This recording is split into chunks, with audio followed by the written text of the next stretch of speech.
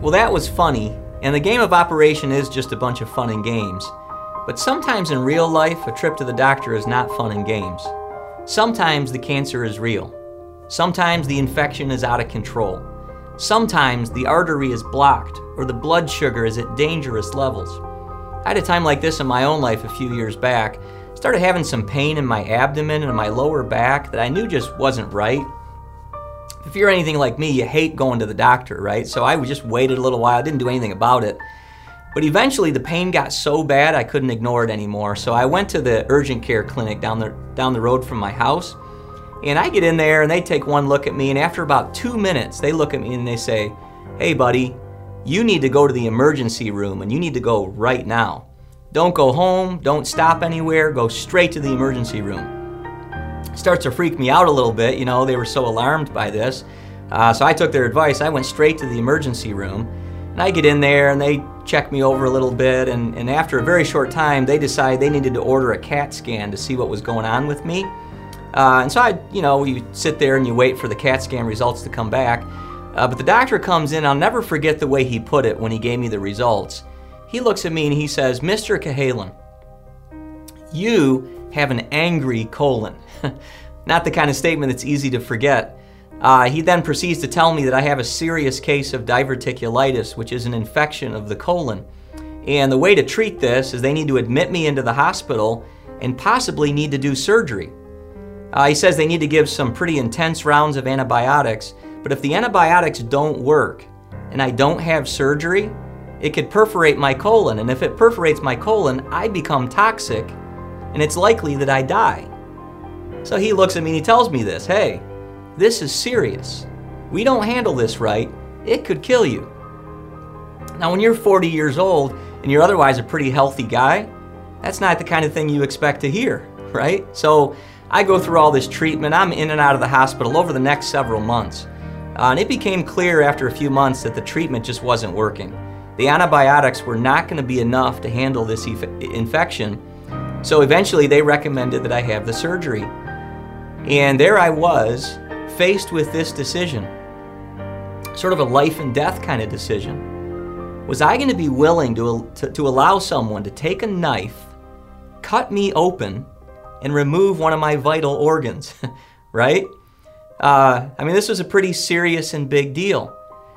And as you're trying to make this decision, it gets confusing because if I don't have the surgery, it means I'm willing to just wait and see, right? I'm willing to wait to find out, would some additional rounds of antibiotics be enough to take care of the infection before my colon perforates? So, it's a very complicated decision. If I have the surgery, it could kill me, right? Something could go wrong, and during surgery, I could die. But in my case, if I don't have the surgery, my colon could perforate, and I could die. So how do you make a decision like that? Well, it really comes down to something very simple, and for me and my family, it really did come down to something as simple as this. Did we trust this surgeon to cut me open, to take a knife, cut me open, and remove what needed to be removed? Did we trust this guy with my life and with the future of our family? As I looked around at my wife and my 4 kids, and we tried to make this decision, that's really what it came down to for us, right? It was life or death. Because listen, this was no game of operation. A mistake doesn't cause some buzzer to go off and generate a few laughs. A mistake ends my life. And so in moments like this, when you're faced with the decision, are you willing to subject yourself to the surgeon's knife? It's one of those times in life where you just can't afford to be wrong. It's true, isn't it? When you're making a decision like that, are you going to subject yourself to the surgeon's knife? In the world of physical medicine, you just simply can't afford to be wrong. But there's another surgeon that you can't afford to be wrong about, and I want to introduce you to him. The description of him and his knife and his blade is found in chapter 4 of the Bible book of Hebrews. If you have a Bible, turn over there, Hebrews chapter 4, verses 12 and 13. We're going to camp out in Hebrews 3 and 4 a little bit today. But here's what it says in Hebrews chapter 4. It says, "The word of God is alive and active, sharper than any double-edged sword. It penetrates even to dividing soul and spirit, joints and marrow. It judges the thoughts and attitudes of the heart. Nothing in all creation is hidden from God's sight. Everything is uncovered and laid bare before the eyes of Him to whom we must give account. So each and every one of us is faced with a decision. Are we going to subject ourselves to the care of God, the great physician, as He wields the double-edged blade of His word, right? Just as I needed to decide whether I was going to trust my surgeon to cut me open and remove what needed to be removed, each and every one of us has to decide, are we going to trust God to cut us open with His word, remove what needs to be removed, add what needs to be added, replace what needs to be replaced, repair what is broken, heal what is sick, and bring to life what is dead, right? And we need to decide, are we going to trust Him to care for us in this way? Well, we're in the middle of a series that we're calling Habits, and so we're going to introduce ourselves to a habit today that I think God wants us to add to our lives. Last week, Pastor Jeremy, introduced this whole topic to us, and he introduced to a couple of principles, right, last week. He said this, he said, the way to deal with anything you want to change in your life. So you think about that for a minute. Is there anything that you want to change in your life? Something you'd like to do differently, think about differently, just something you'd like to change? If you're human, probably the answer is yes. And Pastor Jeremy told us last week, he says the way to deal with anything you want to change in your life is to get more of God into you. That's what he said. You remember that if you were here last week? Then he introduced us to this little formula, which I love. It's a Pastor Jeremy original. It's one of my favorite thoughts of his. It stuck with me over the years. He's taught it to us before, but he says this. He says, success in any area of life. So you think about what we're talking about here is, there's something in your life you want to change. Success in any area of life is doing right things over long periods of time, despite how you feel. It's a great little formula, isn't it? You try that, you'll probably be a whole lot better off. Success, doing right things over long periods of time, despite how you feel. And then last week we ended with all of us just sitting here with God and trying to identify something in our life we wanted to change. So if you weren't here last week, you missed out on that, but I just encourage you to do it right now. Just think about something in your life that you would like to change. You're entering into a new year. It's 2017. People think about this sort of thing when you enter into a new year. I don't know what it is about a new year that makes us think about the things in our life we'd like to improve or change, but just think about something right now. If you were here last week, remember you wrote it down even. And you wrote this little formula next to it. And we lifted it to God in prayer, and we asked God to help us change. We asked Him to help us make 2017 a great year, a life where we can change the things that we want to change. And we asked Him to help us figure out what the right things are that we need to do over and over again, over long periods of time, despite how we feel. And so today and for the next couple of weeks, what we're going to do is we're going to get very practical. We're going to talk about what those right things are that we need to do over and over again, over long periods of time, despite how we feel. What are the right things that we need to do to get more of God into our lives? I imagine if you're in church, that sounds like something that you'd like to do. If you wouldn't be in church probably if you didn't want at least just a little bit more of God into your life. And I realize there are some people that don't want too much of God. You probably met some people like that, and maybe there's some people in the room like that. You just want a little bit more. Well, I'm going to try to convince you today that that's not such a good idea. What you really need is all of you and all of God into you, more and more of Him, all that He has to offer at least, as much of Him as you can handle is what we really do need. And so we're going to get very practical, and I don't know of any place better to start with this than the book of Hebrews. If you're not familiar with the book of Hebrews, that's a shame. It's a bummer for you because the book of Hebrews is an amazing book. Now, it's not easy. It's a difficult little book, and you got to have a little bit of understanding of the Old Testament to really understand some of the imagery in the book of Hebrews. But when you really start to grasp some of the symbolism and images that this book uses to describe God and our relationship with Him, it's powerful. And so you come to this. This book was originally written, the book of Hebrews was written in the 1st century to a group of Jewish Christians who were being severely persecuted and mistreated for their faith. And so just understand the audience of this book when it was originally given is these people that were suffering for their faith.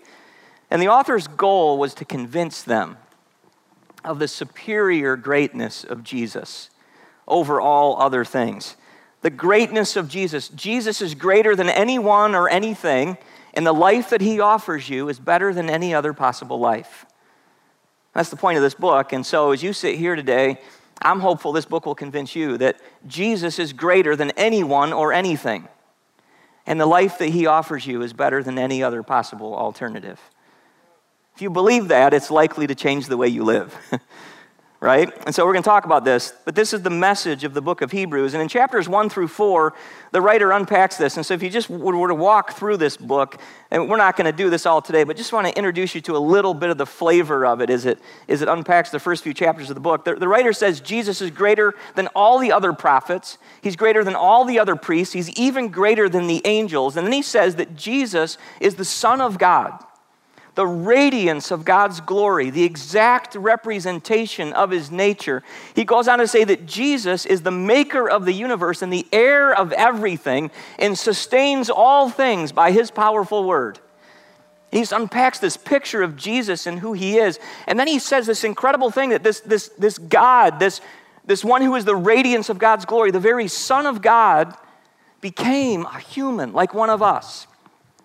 And his point in doing this, in becoming a human, Jesus came into the world to break the power of the devil, defeat death, and free us from fear. Amen. Anybody in the room think that sounds like good news? Jesus came into, he became one of us. He defeated the devil. He defeated death. He broke his power. Jesus came into the world. He took our place. He died on a cross. He rose from the dead. And because of him, we are offered forgiveness of sins. And we are invited into the very presence of God, where we're promised that if we, through Jesus and what he's done for us, if we draw near to God through him, what you will find when you get there is mercy and grace. Amen. Mercy means you don't get what you deserve. Grace means you get a whole lot of things you don't deserve. And this is what Jesus came to do for us. And the whole rest of the book of Hebrews is spent telling these first century Christians that no matter what they face, no matter how they're persecuted, no matter how they're mistreated, that what you should do with your life is fix your eyes on Jesus and follow him no matter what.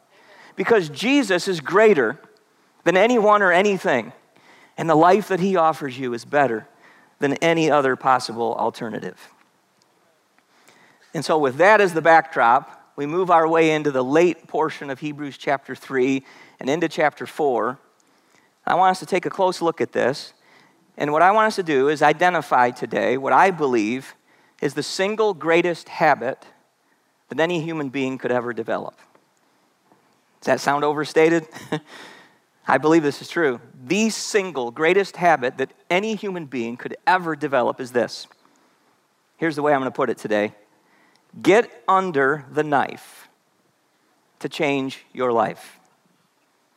Get under the knife to change your life. Now, I know that sounds a little bit violent, but remember the image that we're moving into here, where the scripture is talked about as this living and active word, sharper than any two-edged sword. And the image here is a surgical image, and surgery is a good thing. Trust me, I know a thing or two about that. And probably some of you do as well. So to fully understand what we're getting at here, as you move into the late portion of chapter 3 of Hebrews, he's in the middle of his argument of how great Jesus is and how he's greater than anyone or anything. And in particular, he's talking about how Jesus is greater than Moses.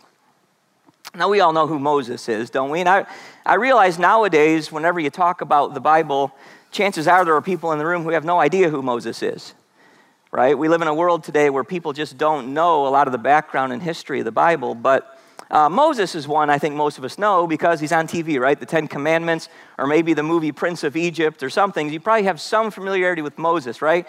He's the one that delivered the people of Israel from slavery in Egypt. He led them, through the Red Sea into the desert, and eventually the hope was to lead them into the Promised Land. And so, as we get to the late portion of chapter 3, the writer's in the middle of his argument that Jesus is greater than Moses. But what we find is that Moses is really, really, really great, okay? But even though Moses was so great, you know how Moses' story ended. The people rejected him and his message. Moses himself never even got to see the promised land. Isn't that one of the saddest stories in the whole Bible? Moses never even got to see the promised land. And the people's rejection of Moses and his message meant none of the people, virtually none, just with a couple of small little exceptions, virtually none of them got to enter into the promised land. In chapter 3, he ends with these words. It says, "To whom did God swear that they would never enter his rest, if not to those who disobeyed? So we see that they were not able to enter because of what? Because of their what? Their unbelief." So here was this whole generation of people who were offered this invitation. God said, "Come, enjoy my rest. Enter into the promised land. I want to lead you there." But because of their unbelief, they were not able to enter. Now, the point of chapter 3, of course, is somebody greater than Moses has come. And his name is Jesus. And the promise of entering God's rest still stands. And a life greater than the promised land is now available. Jesus is greater. Greater than anyone or anything. Greater than Moses. And the life he offers is better than any other life. Better than the promised land. And Jesus comes. And so to start chapter 4, he transitions now. And he talks right to you and me.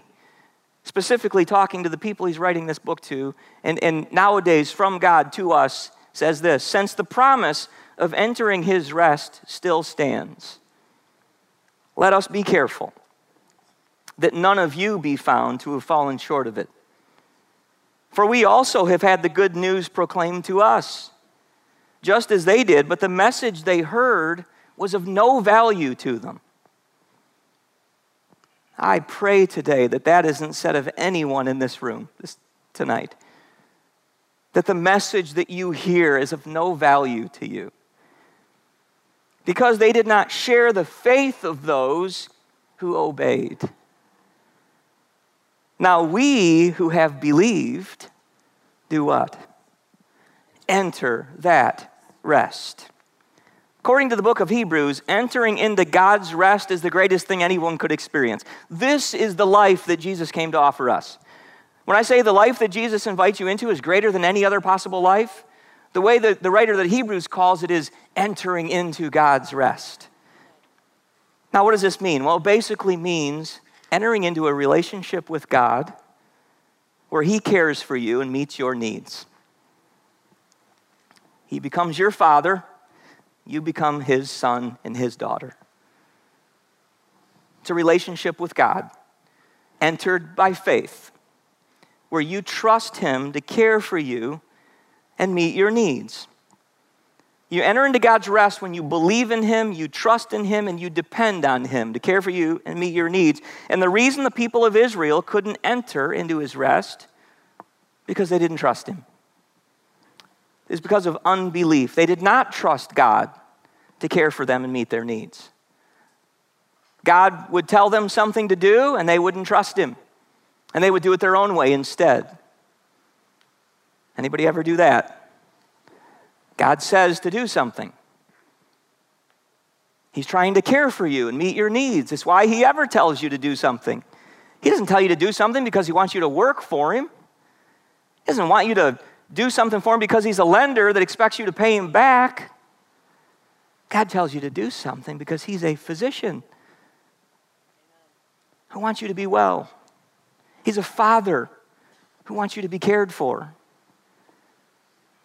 They didn't trust him. Scripture says they hardened their hearts against him. And as a result, they died in the wilderness without ever entering the promised land. And the writer of Hebrews in verse 11 then pleads with us.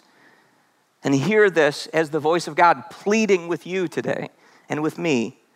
Let us therefore make every effort to enter that rest, so that no one will perish by following their example of disobedience.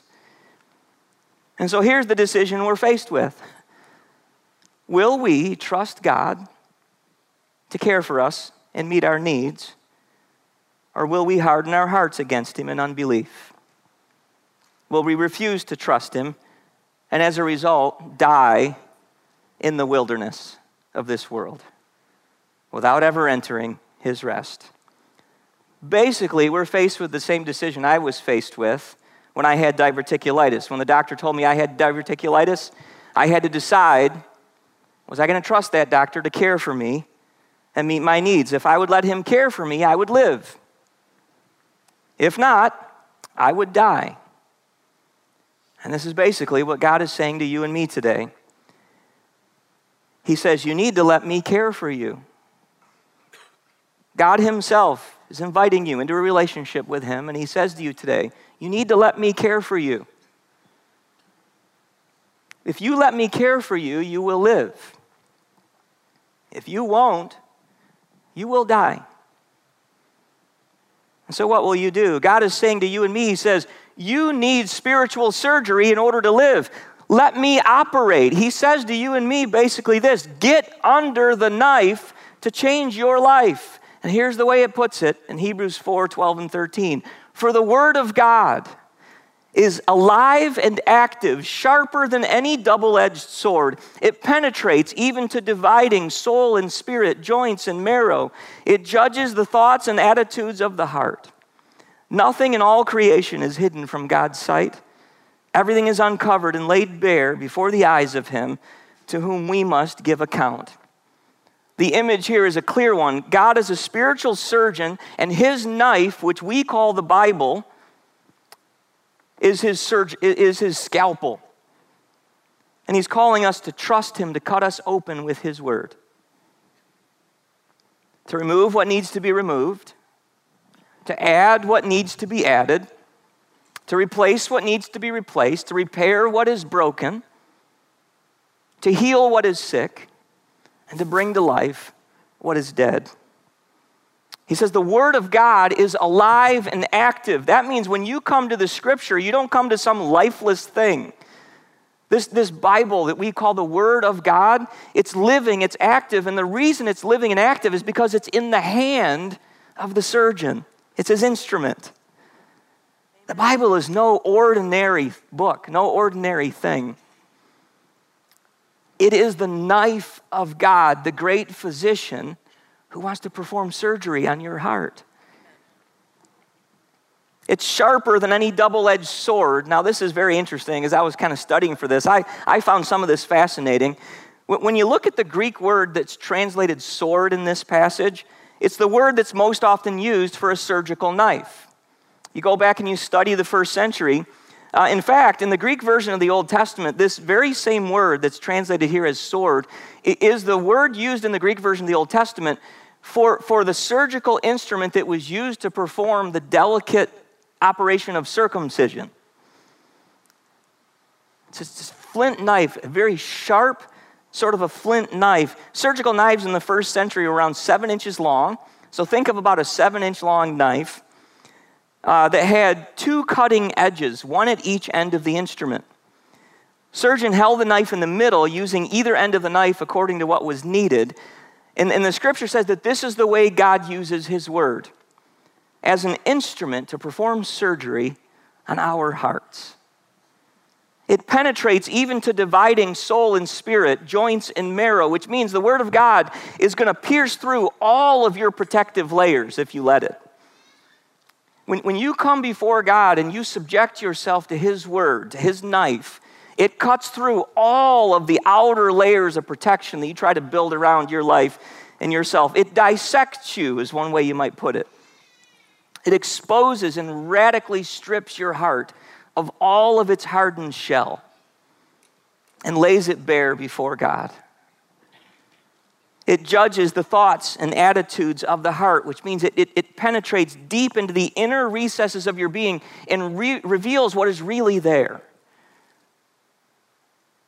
There are some things buried deep down inside of some of us that nobody on the outside can see. You know they're there. God knows they're there.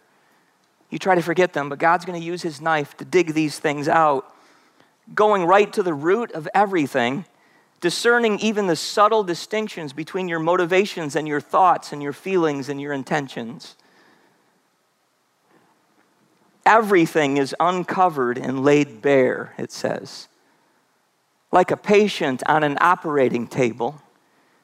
You are stretched out and utterly naked before God. And the penetrating power of his word. He makes known what is hidden. There's nothing so deep that can't be drawn into the light as he searches your heart and examines you by his word. When you come to the Bible, you don't read it. It reads you. Ever been sitting in church, hearing God's word taught and proclaimed, and you realized that you weren't reading it, it was reading you? It's a diagnostic, almost like an x-ray. The surgeon's goal is to expose what is unhealthy and to cure it, doing whatever is necessary to make you whole and well. Now, don't make any mistake about it, surgery is painful, right? But it's worth it. It's the only way to remove what needs to be removed. There are some things in your life that need to be removed. God wants to take his surgical knife and remove what needs to be removed. He wants to add what needs to be added. Some things you just need a transplant. He wants to repair what's broken. There are some things in your life that are broken. He wants to heal what's sick. He wants to bring to life some things that have died. And he's going to do it by his word. It says that we are before the eyes of him. So this surgeon, imagine yourself on an operating table, stretched out, laid bare. The surgeon is over you with his knife. He has cut you open and everything is revealed before the eyes of him to whom we must give account. Nothing is hidden. And he's bearing it out, revealing it to you. There's an interesting word play here that I thought was pretty fascinating. It's not easy to see in English, but the Greek word for account, where it says we have to give an account, is the exact same word. It's the Greek word logos, exact same word that's used for word. That word is usually translated word. It's the exact same word that's used for word of God in verse 12. So in verse 12, it says the word of God, the logos of God, is living and active, sharper than any two-edged sword. It penetrates, it divides, right? Then in verse 13, he says, and we must now render a logos to God. God's logos to you demands a logos from you. When God's word comes, you must respond. Will you trust him or will you reject him? But a response is needed. He's calling you today. He says, come to me. Let me care for you. Let me meet your needs. Lay yourself bare before my knife. Let me cut. Let me shape. Let me improve. Let me repair. Let me heal. Let me fix. Will you trust me? The choice is ours, and it's the choice between life and death. And so what will the choice be? What will our response be? Will I put my life into God's hands? Will I trust him? Will I subject myself to his care and obey him like a good patient? When he tells me what to do, will I receive it as a prescription for joy and peace and love and happiness in my life? Do I want to grow? If you want to grow instead of die in any area of your life, this is the single most important habit you could develop. If you want to grow, get under the knife to change your life. If you want to grow in your relationships, then bring your relationships under the knife of God's word. If you want to grow in your finances, then bring your finances under the knife of God's word. If you want to overcome your addictions, then bring your addictions under the knife of God's word. If you want to find your calling and purpose in life, then bring your hopes and your fears and your dreams under the knife of God's word. If you want to lose weight and get healthy, then bring your eating habits and your lifestyle under the knife of God's word. If you want more love and more joy and more peace in your life, then bring your life under the knife of God's word. Trust God and obey him. Everything that you are looking for, everything that I am looking for is found under the delicate and precise and loving surgical knife of God's word. If you want to get more of God into you, if you want to do the right things over and over again over long periods of time, despite how you feel, then you need to develop the habit of getting under the knife of God's word. And there's not a single part of your life that won't be better off for it. I've experienced this, I can't even tell you how many times in my life, where something was broken in my own life. Something wasn't right. Something needed to be fixed. Something was dying. I can go back even just a year ago and remember very vividly a moment where I was sitting. I usually sit right there. My wife Tara and I, third or fourth row, right here is where we usually sit.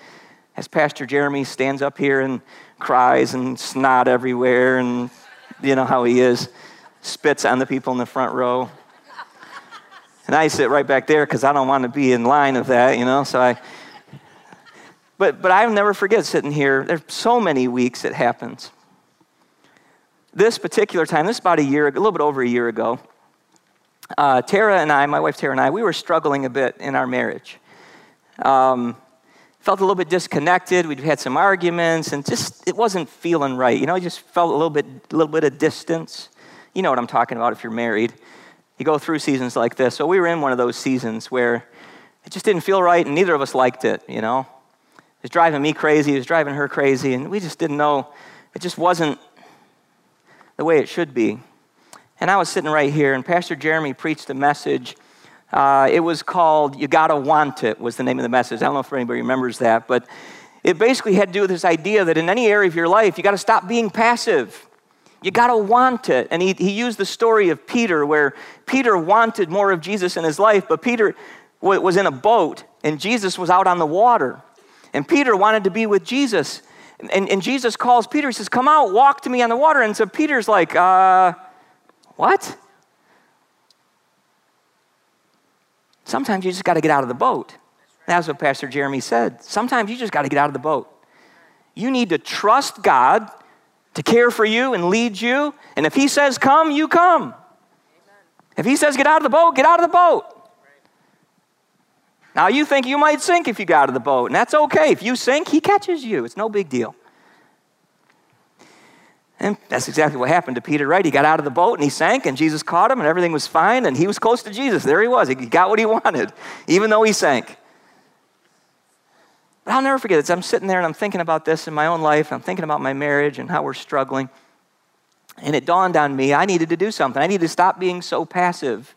And so I went home that night, and I got with Tara, and I said, you know what?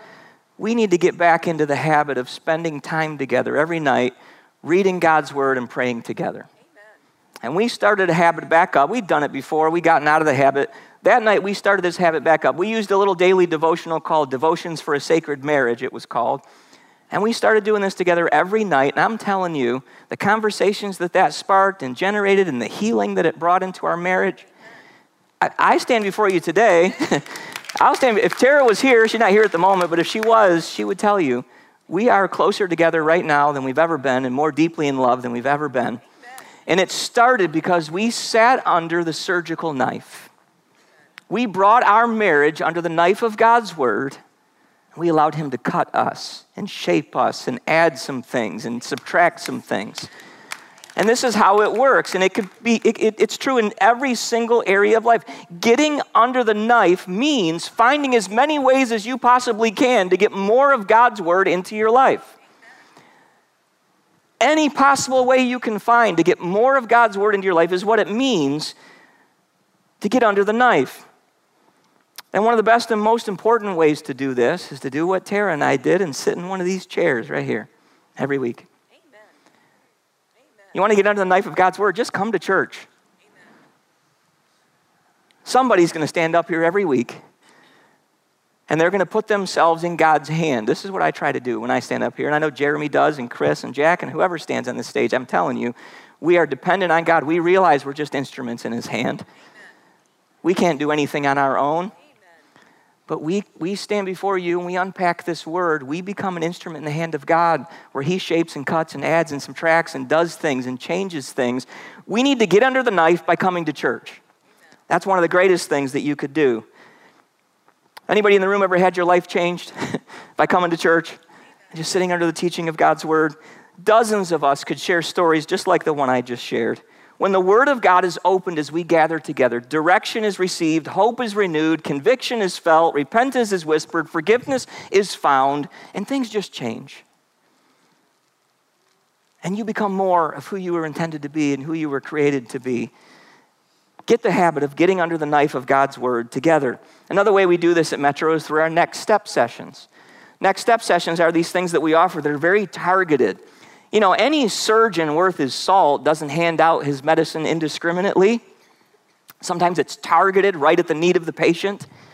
And so we offer these things called Next Step sessions, which are targeted right from God. They're prescriptions from Him, surgical procedures from Him, targeted at a very specific area of your life, whether it be your marriage, your parenting, boundaries in your relationships. Maybe you need to learn how to study the Bible, learn better how to pray, learn how to hear the voice of God, how to overcome sexual addiction in your life.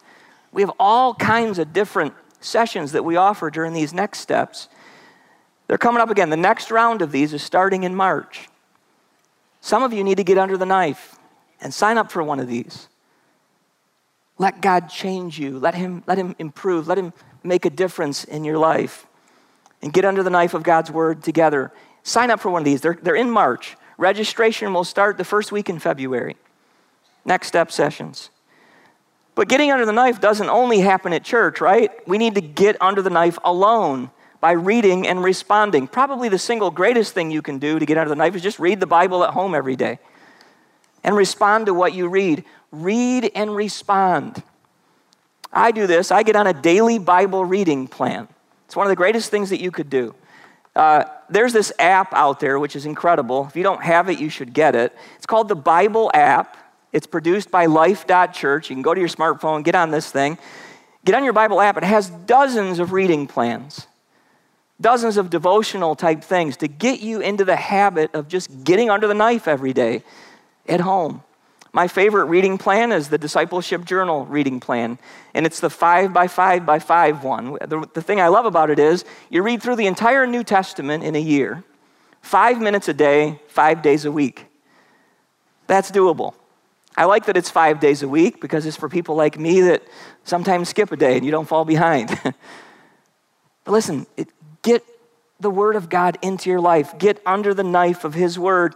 But the most important thing about just this time of reading alone with God where you're getting into His Word and under His knife is it's supposed to be a conversation with Him.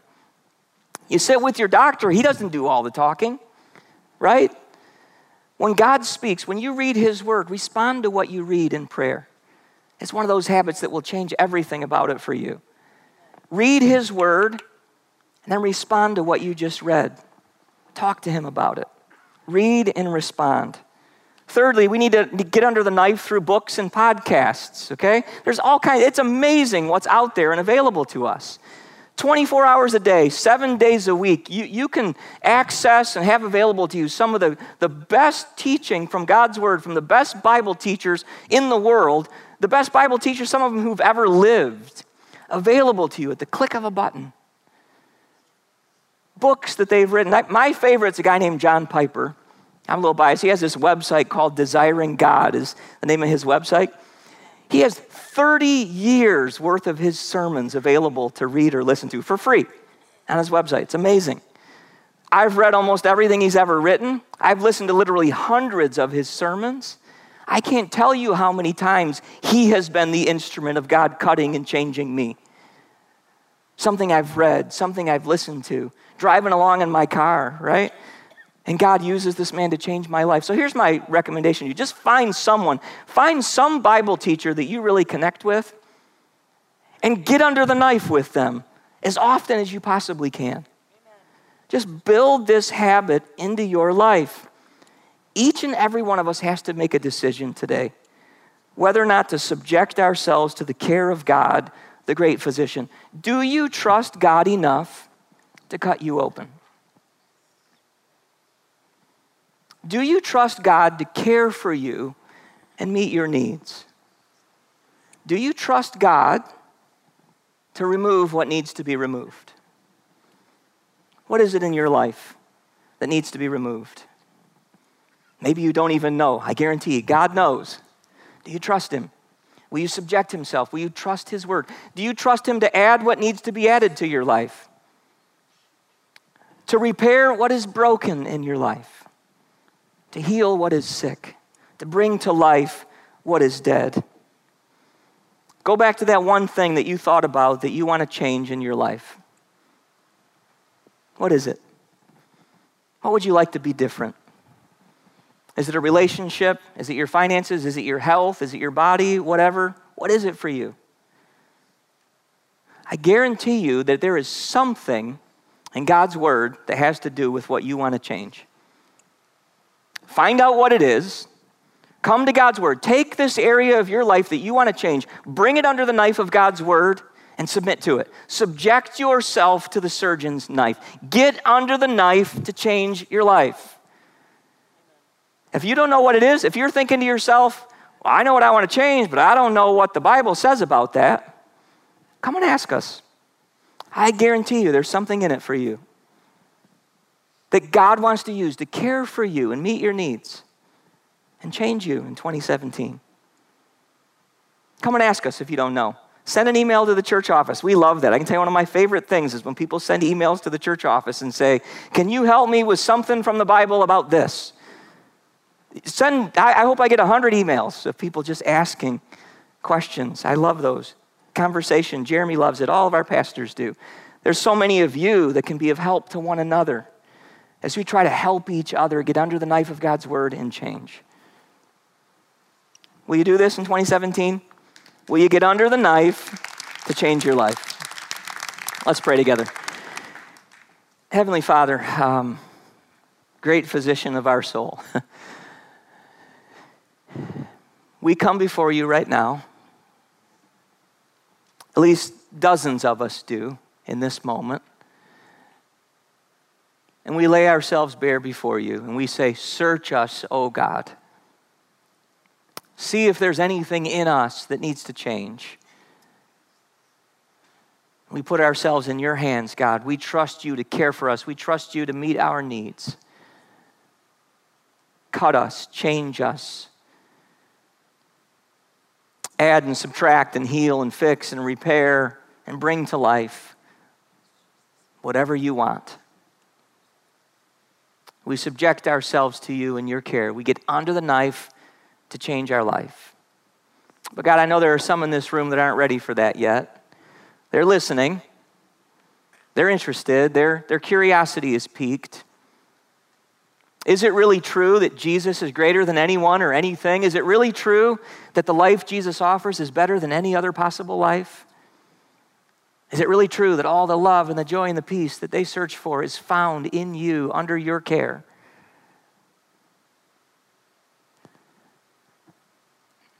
God, would you answer their questions? Would you lead them to you? Would you bring someone or something into their life that will help them on the journey to take that next step toward you? And God, I pray for them even right here in this moment, that they would just take a step today and come and talk to someone. Lord, my friends that are going to be right here to my left, to their right, that the reason they're there is just to pray for people. Lord, I pray that dozens of people will come forward today for prayer,